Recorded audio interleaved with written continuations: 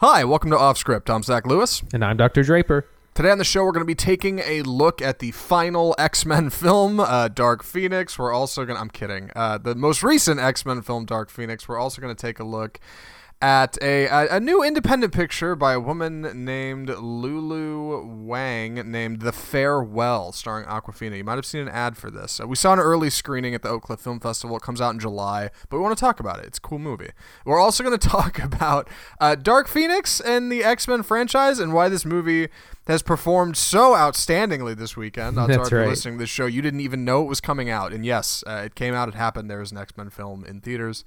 And before we get to all that, we need to talk about some news. The first story comes from Comic-Con this year. Warner Brothers to skip their infamous Hall H panel. I don't know anything about this. I don't know what Hall H is. Andy, fill us in, please. So this has to do with San Diego Comic-Con. Hall H is their kind of big panel hall where they have, you'll see all your celebrities come out, talk about upcoming films where they'll have big announcements. In the past, this is where they announce things like Batman v Superman or other kind of major releases. And they're skipping it. And what this means is that we're not going to get a preview of anything like the upcoming Joker film, Birds of Prey, Wonder Woman 1984, or Dune. They're completely sitting out. And last year, Marvel Studios did the same. So this is kind of part of a trend, actually. You know, it's funny. I know it's not movies, but I'm a video game fan, and E3 is going on this year, the Electronic Entertainment Expo. And of all the big players over there, Sony is sitting out E3. They're not doing a presentation, and nobody really knows why. I think like this story, unless there's a reason from Warner Brothers, I think what people are speculating is the reason big companies are sitting out conventions is because, like, what's the point? Like, it's the age of the internet, right? Like, you don't have to go to pay for a big booth and a panel and have all these people out. Like, you could just put your trailer on the internet one day and you're on your way. I don't know. What do you think about that? Is there anything to that? Does Warner Brothers have a reason? No, that they haven't stated any reason. I think the luster of Comic-Con, the big San Diego one, is just it's waning. And, you know, if anything, I think the rise of toxic fan culture is probably scared studios away of, well, we don't want to really be associated with that. And they have the freedom to release things on their own schedule. They don't have to compete with other brands or studios. And, it's just, it's not what it once was. It doesn't have the allure it once had. The allure. Oh, you mean people? You mean big studios don't want to bring big name actors and directors into rooms full of like smelly con goers that haven't had a shower in 3 days? Yeah, that doesn't sound appealing. Yeah, and it's tough. Like I like the spectacle of events like this, but I don't go. I get it. Like I don't go because, I don't feel like I really gel with that crowd. And I'm sure a lot of people who work these events feel the same way. They're just like, what are we doing here? Like, why are we in a place with people who are dressed up and walking around and it's just, I don't know. It's a shame. Like, I think Comic-Con's a really cool thing, but yeah, you're right. It's losing its luster a little bit in the age of the internet. Also, Disney has sat out a lot of these as well. And the other thing is that a lot of companies just do their own convention. Disney does, it's D20 something, and then there's a Star Wars convention. There's probably going to be a Marvel. Like, a lot of these people can just do their own, like, 3-day conference and convention and just host all their things there. And so I think that's the other reason we're not seeing a whole lot of this. Either way, a little disappointing. It was cool to, like, see big trailers come out, even if it was on the internet end of things. People would leak cell phone footage and stuff, and that was fun to see on the internet. That drove hype for new things coming out. So we're not going to get that this year. Bummer, but I'm sure they'll still publish things when they've got things to publish. You know, it doesn't mean they're going out of business. Just means they're realigning their priorities. So good for Warner Brothers, I guess. Bummer for San Diego Comic-Con. Our next story, Shazam, that new superhero movie that came out, is getting a spinoff. The spinoff is called Black Adam, and it found a director with the director of Shallows, a man named Jaume Collet-Serra. That's just going to take a real swing at that. I don't know if that's how you pronounce it, but yes, Black Adam, Shazam spinoff. Yes. This has actually been kind of announced for a little while. Fill people in, Andy, for those who may not know. So about 5-6 years ago, Dwayne "The Rock" Johnson was announced that he was going to be in the Shazam movie, and he was going to play Black Adam, which is one of Shazam's arch nemesis. He has similar powers. He's Egyptian. So again, this was announced a long time ago, and then when the movie came out, it was shown that he was not going to be the main villain in the first movie. So we're saying, I just figured it. I guess they had kind of tossed that idea, but apparently it's alive and it's going to happen, and it is going to have The Rock in it.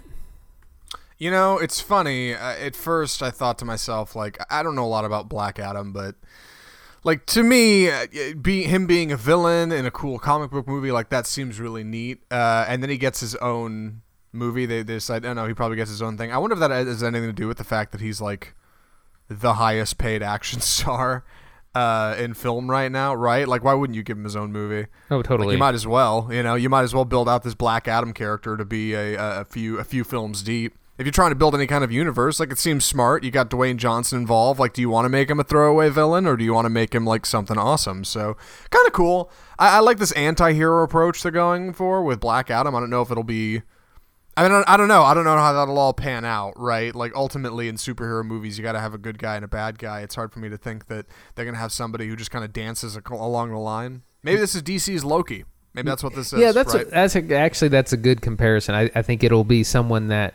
he'll come in, he'll be, the villain in a movie, and then we'll see his, like, backstory, something like that. Or we'll see his backstory film, and then we'll see him in Shazam 2. One other thing, for anybody out there who thinks... I've noticed this in movies before lately. When it comes to directors picking up new films, like... films, big franchise films being given to directors, like, it seems like they will give movies to anybody with a pulse that's made even a remotely successful movie. Like, I would not say Shallows or The Shallows, starring Blake Lively as a surfer being attacked by a great white shark. You remember that movie? I wouldn't say that qualifies you to make a comic book film, but, like, clearly Warner Brothers disagrees, and they just, you made a movie that was even remotely fine and didn't completely bomb. Great, here you go. Here's the keys. I don't know. I guess it's just the way it is now. I was thinking about that with X-Men, I think. I forget who directed that, but we'll find out in just a minute. And I think it's the same kind of story. It's just like, you've done a couple movies that were not complete bombs. Here you go. Yeah. You got yourself a movie. Uh-huh. Oh, gosh. Yeah. He also directed Orphan. I don't know if you remember that movie. That was a wild flick. Yeah. Our last story, weekend box office, Dark Phoenix debuts behind Secret Life of Pets 2. Like I said in the open, if you're listening to this, there's a good chance you didn't even know an X-Men movie came out this weekend. Dark Phoenix holds the lowest opening of the 19-year, 12-film X-Men franchise. It has done horrendously. Andy, tell us more about it. Well, we're going to be getting into it, like I said, in our review, but it has been not a good weekend at the movies. Even Secret Life of Pets, the first one was a huge hit, and this one debuted at something like half of what the first one did. So even that movie is doing poorly, and now Dark Phoenix, the final, and this is final because Disney now, this is the final Sony Fox X-Men, because now that Disney owns Fox, any further X-Men will be Marvel/Disney property. Well, I mean, final outside of New Mutants, which is being reshot and pushed around. Oh, yeah, that's right. We'll probably just end up coming out on Disney Plus quietly or something. Like, I don't know what's going to happen to that movie. Yes, but this film, it debuted at $33 million, which is the lowest, like I said, in the franchise. Well below the other lower ones were $53 million and $54 million for the Wolverine and one of the other. Sorry, Apocalypse. Anyways, yeah. Sorry, I'm rambling. Sure, there's so many of them. Who knows? Yeah, exactly. It's done really bad, and this series has kind of gotten worse over time. But it's kind of it's an issue of the summer. Like, we've had a number of tentpole films this month, and they all look like effects heavy, weak films. Yeah, and like. I don't. We'll probably get into this. This will just roll nicely into the review. I think this is well placed. Thank you for putting this article here right before the X-Men review. Like, I don't know if it's just poor marketing or if it's just genuine like fatigue, burnout. We're actually going to talk about that in our Death of Cinema segment as well. It's a very X-Men heavy episode today, so keep an eye out. It's turning out for it. Yeah, it's true. But like, to be fair, one, this movie made $33 million, which is over double what Booksmart has made in total in the time it's been in theaters. So like, it's not all bad. And two, it's changing properties. Like, I guess it's fine. You know, I'm sure Disney's not really banking on this, but even still, like, this movie, it tried to do something different. It doesn't bear the X-Men moniker, at least in U.S. markets. Internationally, it's going to be X-Men Dark Phoenix, but here it's just Dark Phoenix. If you Google X-Men, this movie doesn't come up. It's like it's supposed to be its own kind of deal, and they got a great cast back, and like, people just don't care. People saw Avengers and they saw Aladdin, and that's it. They're not going to the movies anymore. Yeah, there's, like I said, I'm gonna save it for our middle section, but there's a lot of reasons why this movie has not done well, and we're gonna get into that later. We will. We'll get into that later. So for now, let's move into our first review. You've graciously agreed to take the summary for Dark Phoenix. Do you mind? Please take it away. Dark Phoenix? Where's Jean? Where is she? Jean!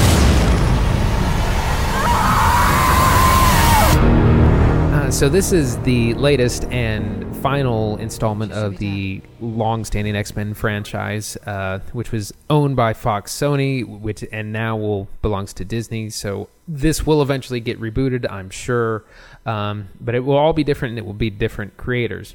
Anyways, this story, which is a little convoluted, so we take place in the 90s, and this series, this kind of first-class series, has gone back in through time. So we started in the 60s, 70s, 80s, and now finally we're back in the 90s, even though nothing actually looks like it's in the 90s.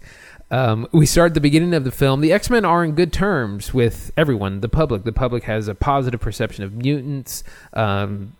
Professor Xavier has a direct line to the president. PR is good. They start at the beginning of the film. They go up to rescue these astronauts, do this space mission, and while they're up there, there's this kind of cosmic force that infects Jean, and she nearly dies, but she kind of absorbs this power and becomes this kind of overly powerful mutant that she can't control, but she kind of can, but she doesn't want to. She ends up hurting people, even though she doesn't mean to, and so she eventually kind of leaves the X-Men to find answers about herself and also kind of dig into her past, which plays a big part. Meanwhile, we also have Jessica Chastain's character, who plays this kind of alien shapeshifter person who is also after this same power that Jean Grey now possesses. So there's a lot going on in the plot. It's a little convoluted. There's a lot of effects, a lot of action, a lot of those kind of comic book things we've come to expect. It also has a lot of things that don't work. It has been reviewed very poorly, but there are some positives, and we'll get into that later. But first, Zach, what do you think? You know, I was very harsh on this movie at first. When I was watching it last night, it was a lot of eye rolling. There was a lot of sighing and just like, oh God, it's like watching Lassie be put out to pasture. But sitting on it now and thinking about it and kind of going over it today, like, it's really not that bad. It's not. Like, it's clunky and it's got problems, but at the same time, like, it's still a genuine entry in a series that at one point I had a lot of love and respect for. Yeah. It's not what I wanted it to be, but I don't hate it, and we should talk about why. So, what's the first place to get started on Dark Phoenix? Where do you want to dig in here? Well, I wanted to. Sorry, let me just give my quick take on it. Yeah. It is solidly mediocre. There. Yeah. Thunderingly average. Yeah, there are a few things that works. Like I said, overall, I think the effects are really good. Some of the performances are really good. There's, like I said, it has a lot of problems. The plot's convoluted. The writing is kind of bad. The characters are not real flushed out. It's just, I got really bored in the middle of it, which, it's a comic book movie. It should never be boring. And I felt like they just didn't know what to do. There's a lot of problems. But where should we start? Let's start with the cast, because it's outstanding. Right? Yes, yeah. It's one of those movies that, like, arguably the cast is better than it needs to be. They got everybody back from all of the X-Men movies, coming back from Days of Future Past. Remember, that's the one where they reset the timeline. And so they've got James McAvoy back as Charles Xavier and Michael Fassbender back as Magneto. And you've got Sophie Turner from she played Sansa Stark on Game of Thrones. She's our Jean Grey. You got a bunch of teenage characters from other teen movies. I swear I had the IMDb page pulled up for a minute. Now I'm looking at Simon Kinberg, the director. This was his directorial debut, by the way. Nicholas Hoult as Beast. And anybody I'm missing here? Anybody outstanding you want to mention?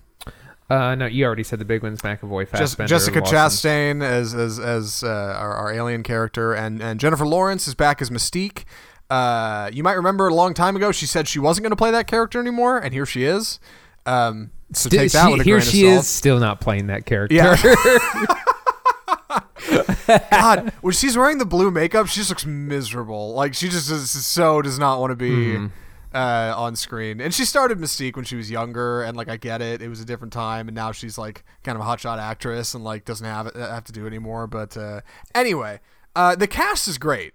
The cast is real good, and they all play well. I think they're struggling to work with a script that's not quite as ironed out as it should be.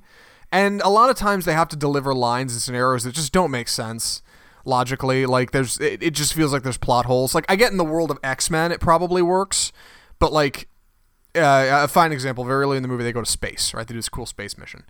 And our characters are, like, floating, as far as I can tell, floating essentially in free space without spacesuits or anything. I'm like, okay, can they breathe in space? Yeah. Why aren't they freezing to death? Like, there's sound in space in this movie. Is this just the world of X-Men? Or do the normal rules not apply here? Like, it's just hard to tell. And so you have actors acting in situations that just aren't realistic. Like, from a point of rooted in realism, right? Like, the laws of thermodynamics don't seem to apply in the world of X-Men. So how does an actor act in space if you don't have to act like you normally would act in space? You know what I mean? Mm-hmm. So it's just clumsy. But the actors are good and the actresses are great, and I enjoyed the performances. Jessica Chastain is just dead eyes the whole movie. It's great. What'd you think? So this cast is good. It's almost too good. We have too many, like, A-list stars and not enough screen time and not enough time to develop a lot of these characters. We get great performances from Michael Fassbender, who's always been good as Magneto. Jennifer Lawrence is phoning it in. I thought Sophie Turner was good as kind of the lead. Jessica Chastain is wasted. Like, she has, like, one mood, like one face, and that's all she does the whole movie.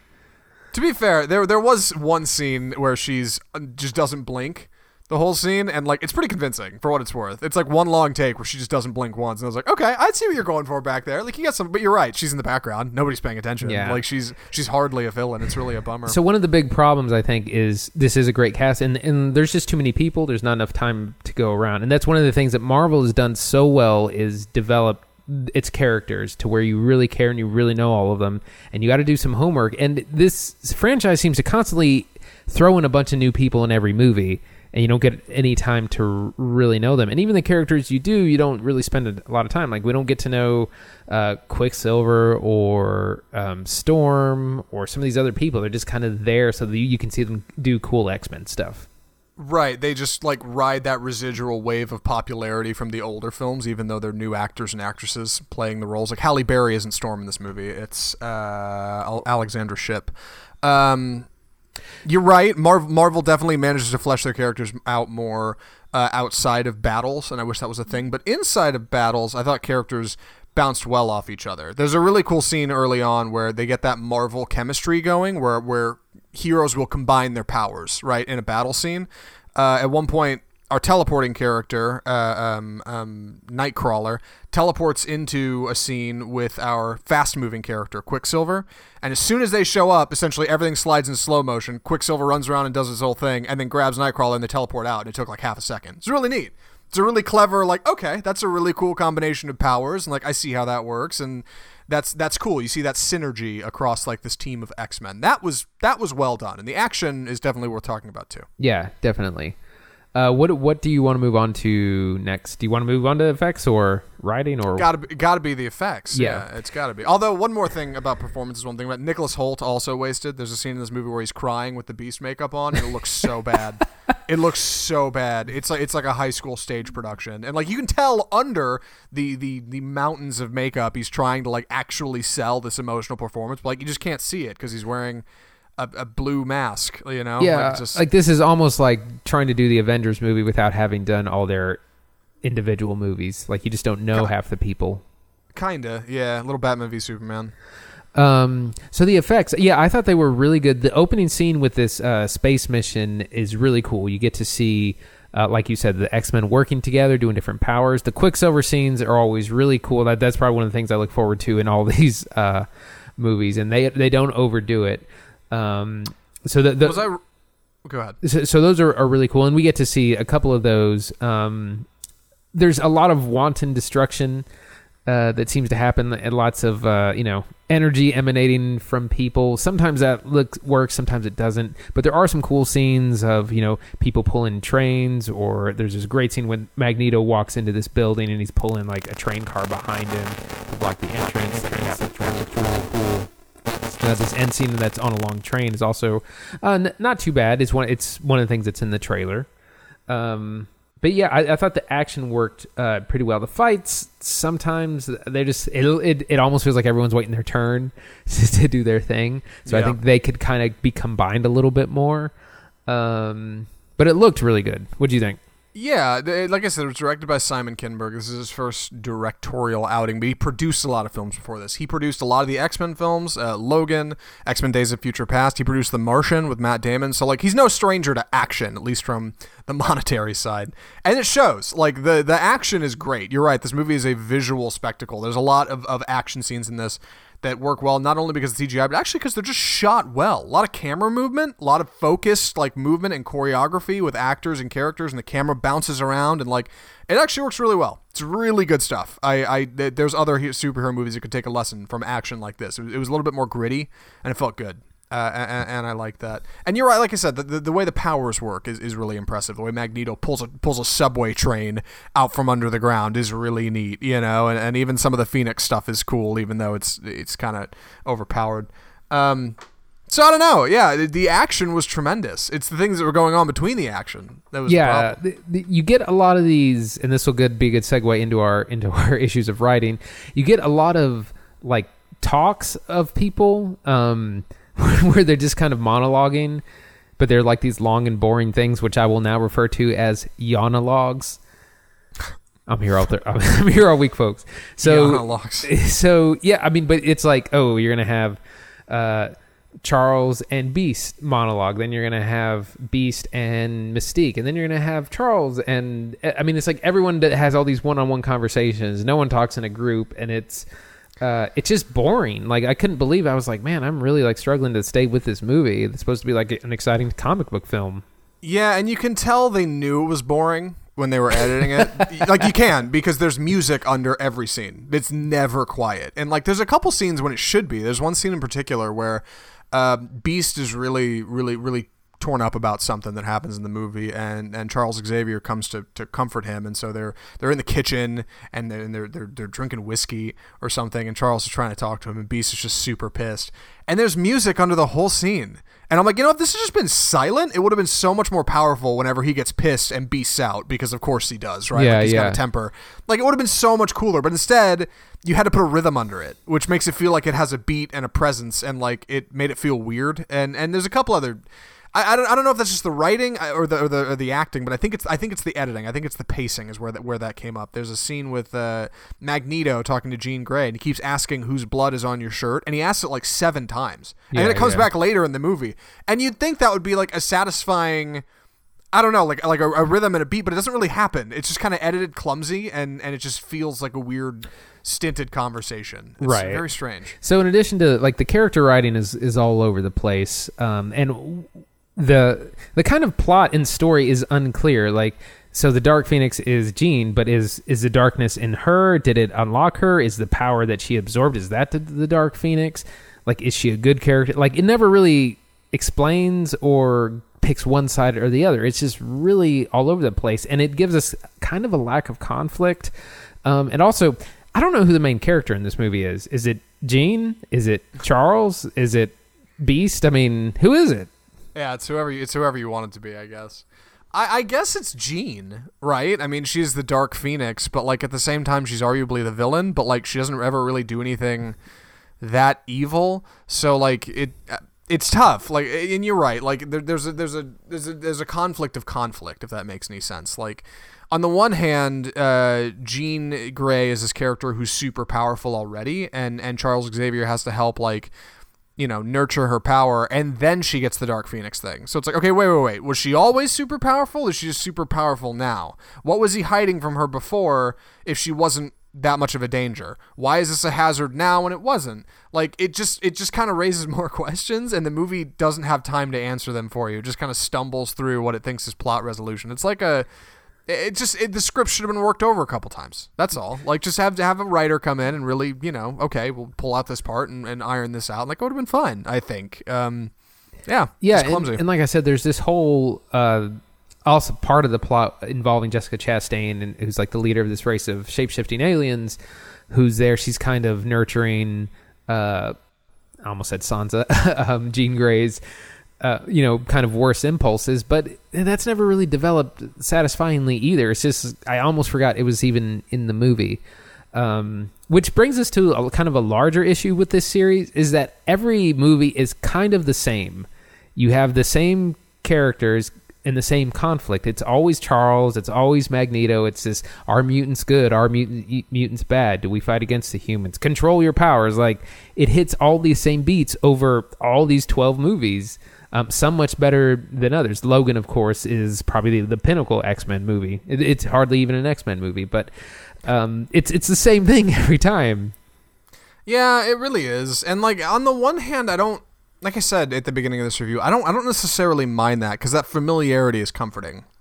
Coming back to the X-Mansion and Cerebro and like all of that is neat. Like, I don't dislike that. Like, there's a real history in superhero films with that for a lot of us. A lot of us saw those old X-Men movies, man. A lot of us remember those. Like, it's kind of cool to see them again, but it just hasn't changed. It hasn't evolved in the right way. Like, they've recast it and they've kind of rebooted it, but like, our characters are still wearing goofy yellow sweaters, and it's like, this doesn't. Yeah, sorry, those X-Men uniforms look really bad. Real bad. Like, the X on it is so forced across the chest that it just looks big and clumsy. It's But also, like I said, the conflict is always the same. It's always, you know, like we were joking, it's Xavier yelling and falling out of his chair, and then Magneto like being on the other side. And the original kind of what this is based on is supposed to be Martin Luther King and Malcolm X, like they're two, you know, one a peaceful protester versus a militant protester, and these are the kind of people that those characters are based on, and we just completely lose that. And also, it's almost like it's like no other conflict is happening. And even this Dark Phoenix thing showed up in like the 90s cartoon, so it's like certainly other things have happened in the X-Men comic book that we could rely on, and not this really old storyline that doesn't seem to work no matter how many times you try and tell it. So I don't know. what's the big takeaway here? Because we have more to say about this movie. We're not done talking about it, but for our formal review here, I don't know. Was it too long? What'd you think? It was coming up on 2 hours, I think. It was boring, so it was probably too long. But I felt even if it was shorter, it was still going to have these same problems. It still would have been boring. So, yeah, it was. I don't know what to say. It was just bad. I didn't hate it. I really didn't. It's just like it was like a fun romp with these old characters you'd kind of forgotten about. Except the adventure is terrible. Yeah, it's just not interesting. It's just not exciting. And one thing that I've read is that we've had such good superhero films. You know, we've had Logan, and we've had Infinity War and Endgame now. Black Panther, you know, we've had these really good films which dive into character and have, you know, kind of philosophical differences that bring us, you know, Black Panther is this, you know, isolationism versus globalism. Infinity War gives us this, I will sacrifice everything versus I will sacrifice no one so that we have these kind of clashing ideologies that support our characters and support the conflict. And there's just nothing that interesting happening in any of these X-Men movies. Yeah, and it's a shame because I want to support them more. Like I said, well, we'll get into this in our next segment here, where I think the future of the series is going. I'm sure you've got hot takes as well. I don't hate it though. I really don't. Like it was the cast fine. they've got and the world they've got like is not that bad. And it's worth mentioning. But like the movie is just clumsy. It's not that bad of an adventure though. It's really not. It's really not. Like for all of our things we're saying are incorrect. That doesn't necessarily mean it's unwatchable. Right. It's the summer. You're paying to go see big effects. You're getting big effects. Mm-hmm. So, any final thoughts before recommendations? I think I'm ready. Andy, would you recommend Dark Phoenix? This is tough. So if you are a big X-Men fan and a big comic book fan, you probably want to check it off your list. I know I am. I was going to see this no matter how badly it got reviewed. It does have good performances, particularly by Michael Fassbender and Sophie Turner. It does have really good action scenes. Like I said, the opening space mission is really cool, and we have some other fight scenes and other set pieces, which are effects-wise are nice.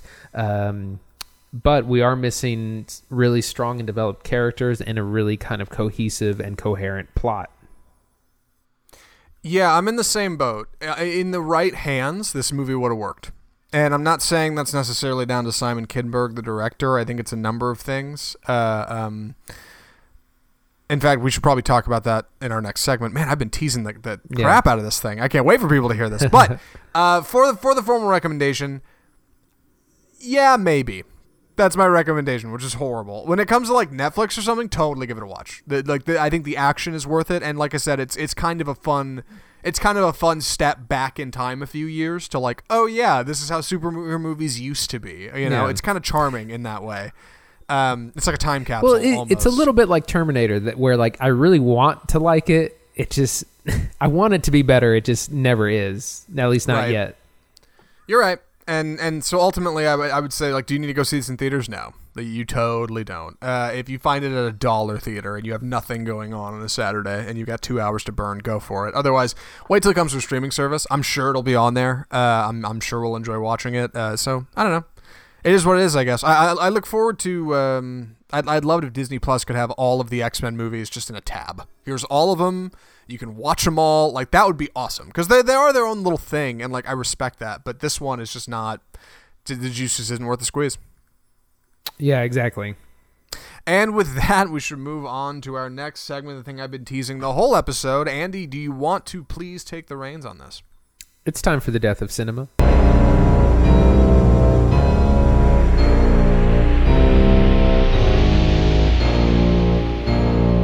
So after this disastrous weekend that the Dark Phoenix had, a Hollywood Reporter came out with this article called "We Were Wrong Behind Fox's Dark Phoenix Debacle."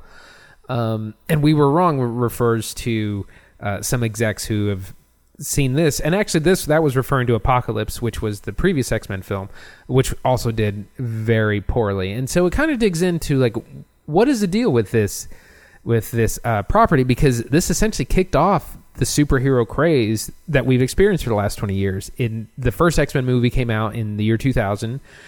No comic book film had been taken kind of this seriously. And that's not a great film, but it was the first time it was a more kind of mature approach. Because before that, we just had like the Batman, campy 1997 Batman and Robin, which kind of killed this comic book film as far as we knew it. So it has been a big deal, and X2 was really successful. X3, not quite so great, but it went on to spawn 12 films. But now it's kind of the sun is set on this franchise, or this part of this franchise. So we're going to talk about why that is and what's kind of moving forward. So, Zach, what are your initial thoughts here? Well, I think there's a lot of good points in this article. Essentially, the headline or the tagline here is, when definite awareness of Rocket Man, an Elton John biopic, is higher than an X-Men movie, you know you're in strange territory. And it's true. More people knew that Rocket Man was coming out than this. Now, Rocket Man was marketed better. That's true. But like, it is weird, man. Like, I remember when X-Men came out, and it was a big deal. X2, which is still regarded as one of the best films in the franchise, was huge when it came out. Like, X-Men 2. That was a huge deal. People could not get enough X-Men. Spider-Man was becoming a thing. Like, we really were starting to get into the age of the superhero film in a big way. And now an X-Men movie comes out and just nobody even knows, and they don't care, and they can't keep up with what was going on, and it's too confusing. And it's frustrating because this article digs into one of the real problems, I think, of Hollywood, arguably what's killing cinema, that, like, Hollywood executives, they never just say this movie did bad because it's a bad movie. They're never like, yeah, the writing sucked and the actors were bad. It's always, well, it came at the wrong time. Audiences were tone deaf. It wasn't marketed well enough. Like, there's always a number of excuses as to why the movie didn't do well. It's never just like franchise fatigue or the movie was just not good. Like, it's never just basically that. And this article kind of talks around that, but I appreciate the perspective, I guess I should say. So you heard us say the movie wasn't that great. Let's talk about the other side of it, right? The producers and the directors and why they think it failed.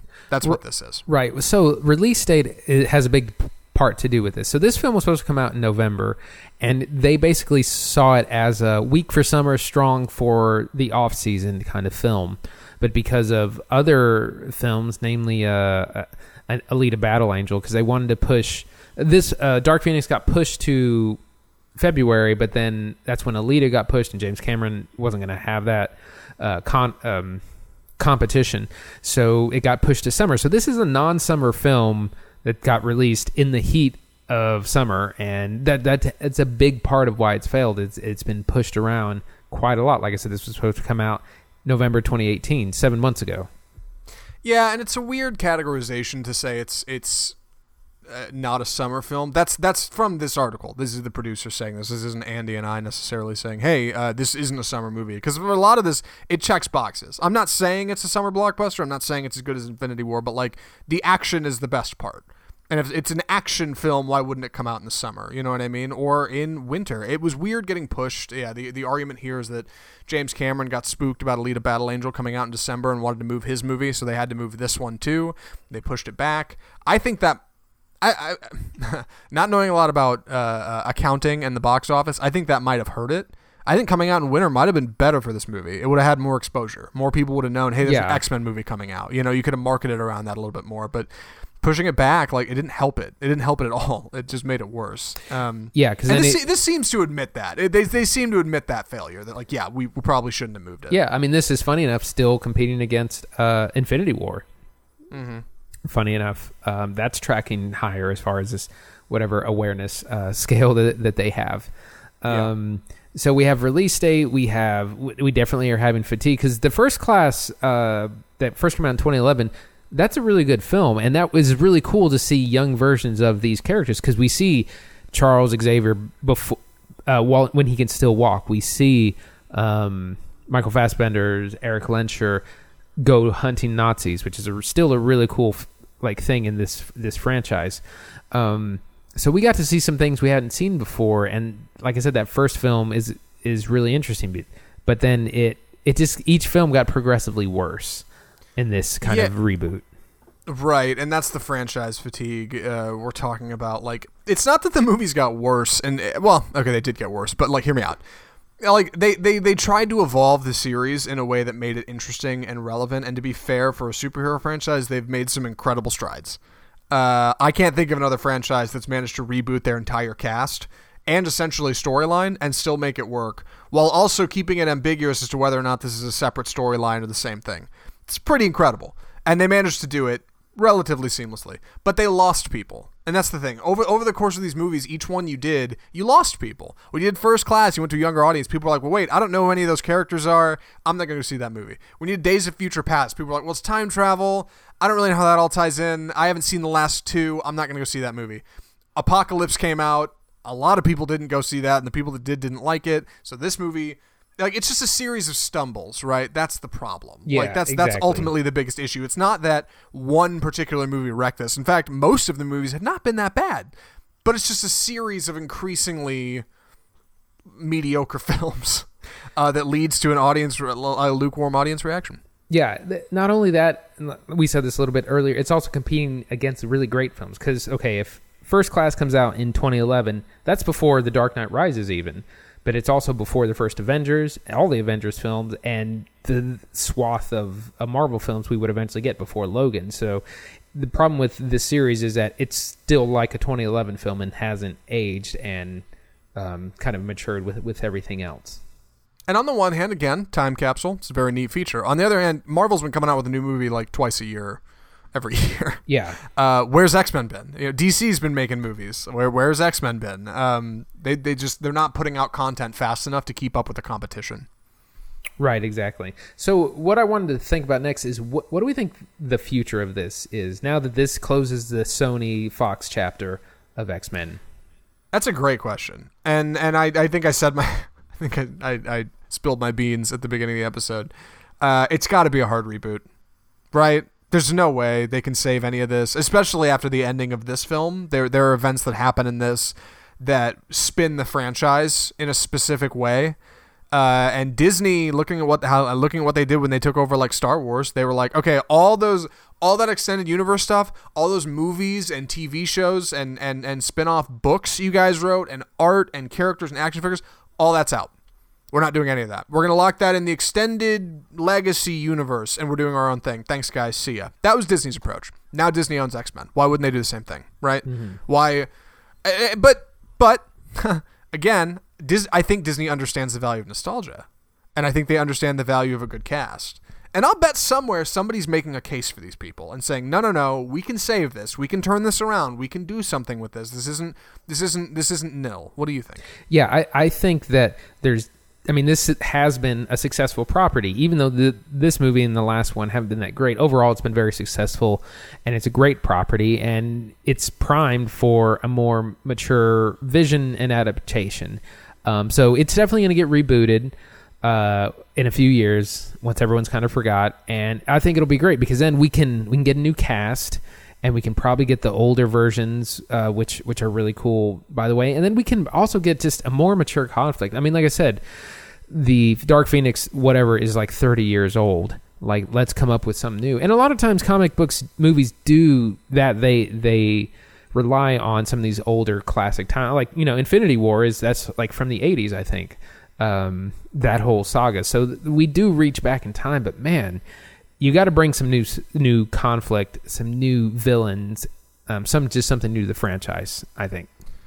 You do. And I know I've said it 100 times here, but like it really does bum me out, the thought of this being rebooted, because the cast is not that bad. Like they would do well to keep some of these people, if not all. Like it's really not that bad. If they could put this cast in a time capsule and be like, okay, we're going to come back in 6 years, we're going to redo everything around you, but the cast is going to stay the same, I'd be fine with that. I really would. Like, just get some good writers in there. Get some of those Marvel writers, for God's sake, to get in there and start working this stuff over and say, okay, you guys now have X-Men. Go ahead, go play. Do a few movies of X-Men by itself. Build that universe a little bit. Then start to trickle them into Marvel films. Like, that's the long game play. You guys are rebooting Avengers and doing a whole new sequence stage 4 thing going forward, right? Might not be a bad time to start kind of tying that in. I'm sure that's something they considered when they bought 20th Century Fox. Anyway. Yeah. I think the future is bright for the franchise, and bringing in new writers, new blood, focusing on character, really getting in. Because we focused on, Wolverine's a great example on a character they did delve into. Let's do that with everyone. We don't need whole origin stories, but just have more of the characters we know and love. And I would love to see a whole new cast. It'd be really cool. And, 3-4 years to see who would you get to play Xavier, who would you get to play Magneto, or whatever other villain. Sure, get somebody who's not miserable to play Mystique. That'd be great. For God's sake, don't do Dark Phoenix again. I think this is the 3rd time we've seen this story in this film series. Like, I don't know. It doesn't have to be all bad, and like maybe it will take a hard X-Men reboot, right? Maybe it will take a new just X-Men movie. And start off at the beginning with Magneto escaping the Holocaust camp. Like, I don't know. I don't know what it's going to take, but like I'm genuinely hopeful. I don't look at this series with disdain, like you said with Terminator. Like, I want to like it. I want to be wowed. Yeah. So, and I think a lot of people do. I really do. So yeah. Any other thoughts on X-Men before we move on? I think we're ready to move on. It's been a heavy X-Men episode. It is, and it's a weird moratorium, but I think it's important. It's a series that I think we both like a lot, and I think a lot of people do, even if they've forgotten about it. Our final film of the show, this movie is called The Farewell. What's wrong, Dad? Please tell me. Minan is dying. She doesn't know, so you can't say anything. The family thinks it's better not to tell her. Why is that better? Chinese people have saying, when people get cancer, they die. So The Farewell follows Billy, a young Chinese-American woman who's struggling to connect with her family after some recent news about their grandmother. See, the grandmother in the family, who's very a matriarchal character, she is terminally ill. Stage 4 cancer. It's bad. And in China, in the West, or in the East, I should say, there's this idea that when somebody is diagnosed with terminal illness, you shouldn't tell them, which is really something. And so the family decides collectively, we're not going to tell her she's dying. We're just not going to say anything. We're going to act like everything's cool. In fact, there's a wedding coming up. One of the sons in the family is getting married. So we're all going to travel to China to spend time with her and act like we're there for this wedding, even though really we're there for her. And we're all going to play it cool, and nobody's going to tell her. And Billy is an emotional person, and she's connected with her grandmother, so they don't want her to come, but she comes anyway. This is the movie The Farewell. Andy, what did you think of this movie? This was really brilliant. I really liked it. And I also want to back up the kind of environment we saw this at. We saw this at the Oak Cliff Film Festival in Oak Cliff, Texas. We did. There was this really awkward introduction and presentation beforehand where these 4, 5, 6 people got up and talked about the festival and the winners of different categories, and it just went on for too long. But once the film started, I really enjoyed it. It's really funny. Like it's a dramedy, which I hate that word, but that's what it is. It's a heavy drama. It's a heavy subject matter, but it's also really funny. And most of the humor comes from these older characters, like the grandmother, the grandfather, who, they're old and they're blunt. They just speak their minds, and that's part of the charm. But the movie is really charming, and it's funny, but it's about a lot of things. It has these differing philosophies. It's East meets West, or East versus West. It's old versus young. It's and it's all happening within the same family, which is interesting. It's not Chris Rock, Jackie Chan meets West. It's first generation immigrants, second generation immigrants, and their Chinese relatives. So you have that, and you have this central idea, which is not an easy question to answer. Is if you're dying, do you want to know? And it's we get some really complicated answers. So I thought it was really good. The performances are good. Awkwafina is really good, and I only ever heard her as kind of a raspy, cigarette sounding person in a lot of movies. So she does a really good performance. Yeah, a lot of confidence in her performance. I enjoyed this movie a lot. It's real good. I'm not typically a fan of really dark comedies, or you might even call this one a black comedy. I really struggle to connect with those. I struggle to find that, like, just the driest sense of humor. But this movie's got heart in a way that really brings it out. It's not quite as dim as you'd think. It's actually really charming. The ignorance of the grandmother character to the current situation brings a lot of lightheartedness to a real dark situation, and seeing our other characters who are clearly struggling with grief try to kind of bounce off her in a positive way is a lot of fun. It's very human. It's easy to connect to. The Farewell was a really cool movie, and we should talk about it. So it's the best first place to start. I would say the cast, they're outstanding, but I don't know a lot of them. Right. Yes. This is largely a Chinese cast with several Chinese American actors. Like I said, Awkwafina and Diana Lin, and then the woman who plays the grandmother, who's credited as Shenzhen Zhao, as apparently a pretty well known actress over in China. So that was cool to find out. Someone I have some Chinese friends who said, "Oh yeah, we totally know who that is. She's a big deal." But it's a very large cast because it's this entire like family and extended family, and the reason they go to China is officially for a wedding with the excuse to be able to kind of say goodbye to their grandmother. So you have aunts, uncles, cousins on both sides of this wedding that are all there. So it's a big cast of people, and we get to see them in a very authentic situation. They're at their home, they're at the wedding venue, they're eating dinner, these kinds of real natural settings. Yeah, and it feels very it feels very on location. Like, it feels like they went to China and shot these things. Maybe they didn't. Maybe they were in a studio, but like maybe they were in a Chinese studio. I'm not sure, but like all of the interiors, all of the locations, like just feel very like palpable. They feel very real. Nothing feels like it's on a set. It feels like they're in a cramped apartment in China. Like, it feels like they're outside of these buildings in China. Like, maybe they could have shot it in Toronto for all I know. I'm not sure where they shot it, but it just felt very accurate. Its setting is very important, and it works really well for the movie. And then you contrast that with the East, right? New York, which is very loud and messy and obnoxious, and you get a few scenes there, but the stuff that's there is more powerful for it because that's what we're familiar with. And when we're placed in an environment with our main character, Billy, who's not that familiar, right, in China, you feel a little out of place. And that only adds to the feeling of these characters trying to hide the truth from one of our singular characters, the grandma. So that was kind of neat. I like that. It helps you connect with your main character, Billy. Yeah, that was nice. Yeah. The setting is really important, and because I'm pretty sure it was in China. It looks like China, but it's also not the just glamorous westernized version. We're not in like downtown high rises. It's a normal city, and the hotel is small, the house is small, the wedding venue looks like a real place. It doesn't look like a Hollywood version of that place, and so the setting feels very authentic. There's this gag at the beginning where the elevator's broken into Billy's hotel room, and apparently it's like 13, 15 flights of stairs, so she has to drag her suitcase up these things, and it's definitely not a Western hotel. No, but a very simple laugh, the kind of thing that comes out of a black comedy like this. We should talk about the writing, because that's ultimately where this movie makes its bones. The visual effects are, there's not a whole lot of them.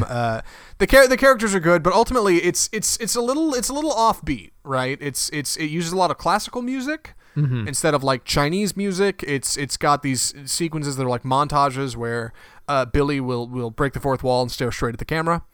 It's indie in that way. But as far as the script goes, our core, our conflict, and our characters struggling to overcome this, something I liked is each character is very unique visually. They stand out. One character has a funny haircut. The other one always wears this goofy pair of glasses. The other one's this really young hotshot kid. The other one is Billy's mom, who kind of has a bad haircut but is very stern but also very meaningful. Like, you can visually identify all of these characters easily, and that makes them easier to identify and connect with later, because you can look at them and go, oh, I know that one. I know who that is. Like, you don't get confused by this big family, which is nice.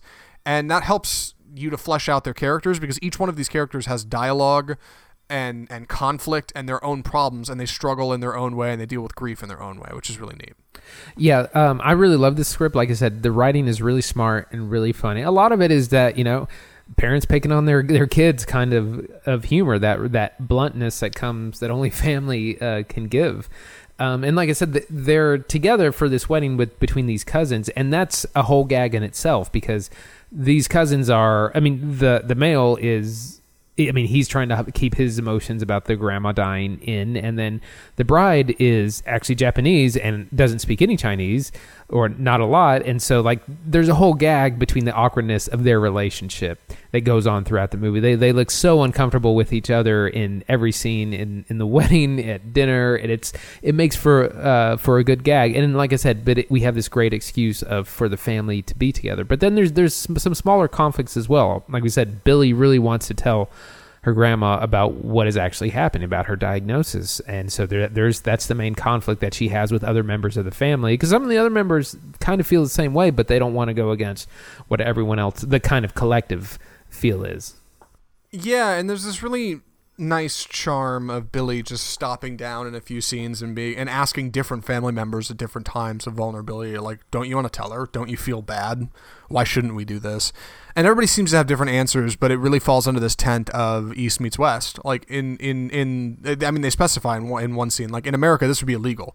You can't not tell somebody that they're going to die. Like that's really twisted. But in the East, there's this interpretation of like bearing guilt for family and like wearing that for somebody else, like when they can't handle it themselves, and dictating that for them. Yeah, I thought that was a really interesting answer that one of the character gives. Is they said, it's our burden to care. Like we are sad, we are emotional. It is hard for us, so that they can be happy as long as they can. Right, so they have as long as possible to be happy and not know. And again, this East meets West, this individualism, which is a very Western idea, versus the collective, the family, the society. You're part of a whole. Yeah, and it never really forces the issue one way or another. Like the plot goes the way the plot goes. It's based on a true story, but like it never really stops down and tells the audience, hey, here's how you need to feel about it. It just kind of presents the information, lets you sit on it, which is my favorite kind of movie, right? To let you decide ultimately whether or not you think this is right, like whether or not death should be handled that way. It's a very human thing. Exactly. And it reminds me of that's what a good documentary will do. It'll raise questions that you have to answer. And we get some other parallels, like at the beginning of the film, Billy is a writer and she's applied to a fellowship program. And at the very beginning of the film, she gets a rejection letter.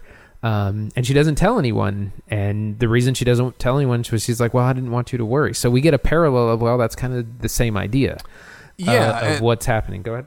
And also we get parallels with the grandma and her ability to lie. Like it's not just the family pulling a fast one, sweet old Gam. Like she does the same thing. There's a scene where she's got a cough, and everybody else knows what it is. Like we all know the score. Like you're sick. But she thinks it's just a cold, and she tells the members of the family, hey, don't tell everybody else I've got a cold. Don't tell anybody. They're gonna worry about me. I don't want them to do that. Like she implicitly, indirectly participates in a similar form of lying. Yeah. So it's not that weird that the family is doing it, because she does it to them. Like it's something that's happened their whole lives. It's just how it is over there. It's really interesting, and it gives it a lot of cool perspective. Like it doesn't necessarily make everybody else feel guilty. In a way, it makes them all seem kind of innocent because they're all doing what they truly believe is right. Right. I wanted to talk about one scene in particular. We talked about this East meets West. There's a dinner scene where a big, 10 of them are all sitting around this big table. And they start kind of saying, well, which is better, like, the U.S. or China? And this is a really intense moment where, they're kind of picking at each other, where, one side of the family is saying, well, if China's so great, why are you sending your kid to study? And they say, well, if the U.S. is so great, why aren't you rich yet? And it's just like, it gets slowly more and more heated. And it's a great scene. It's a great conflict. And Awkwafina kind of answers this question earlier in the film when she's asked. She said, well, they're different. And some guy keeps asking her, well, which one's better, though? And she's like, they're different. They're just different. Right. And I really appreciated that perspective. Yeah, it doesn't come out either way and say, hey, it's this way or that way. I mean, the movie's not even really heavily Chinese or English, because it is all subtitled, and there is a lot of Chinese in this movie, but there's also a lot of English. Mm-hmm. So like even then, I couldn't say, hey, this is a movie made for Chinese audiences. Like in a lot of ways, it felt like it was made for American audiences. So I don't know. It's just a very worldly, earthly thing. It's just a real cool movie. Yeah, real sharp, and I respect a lot about it.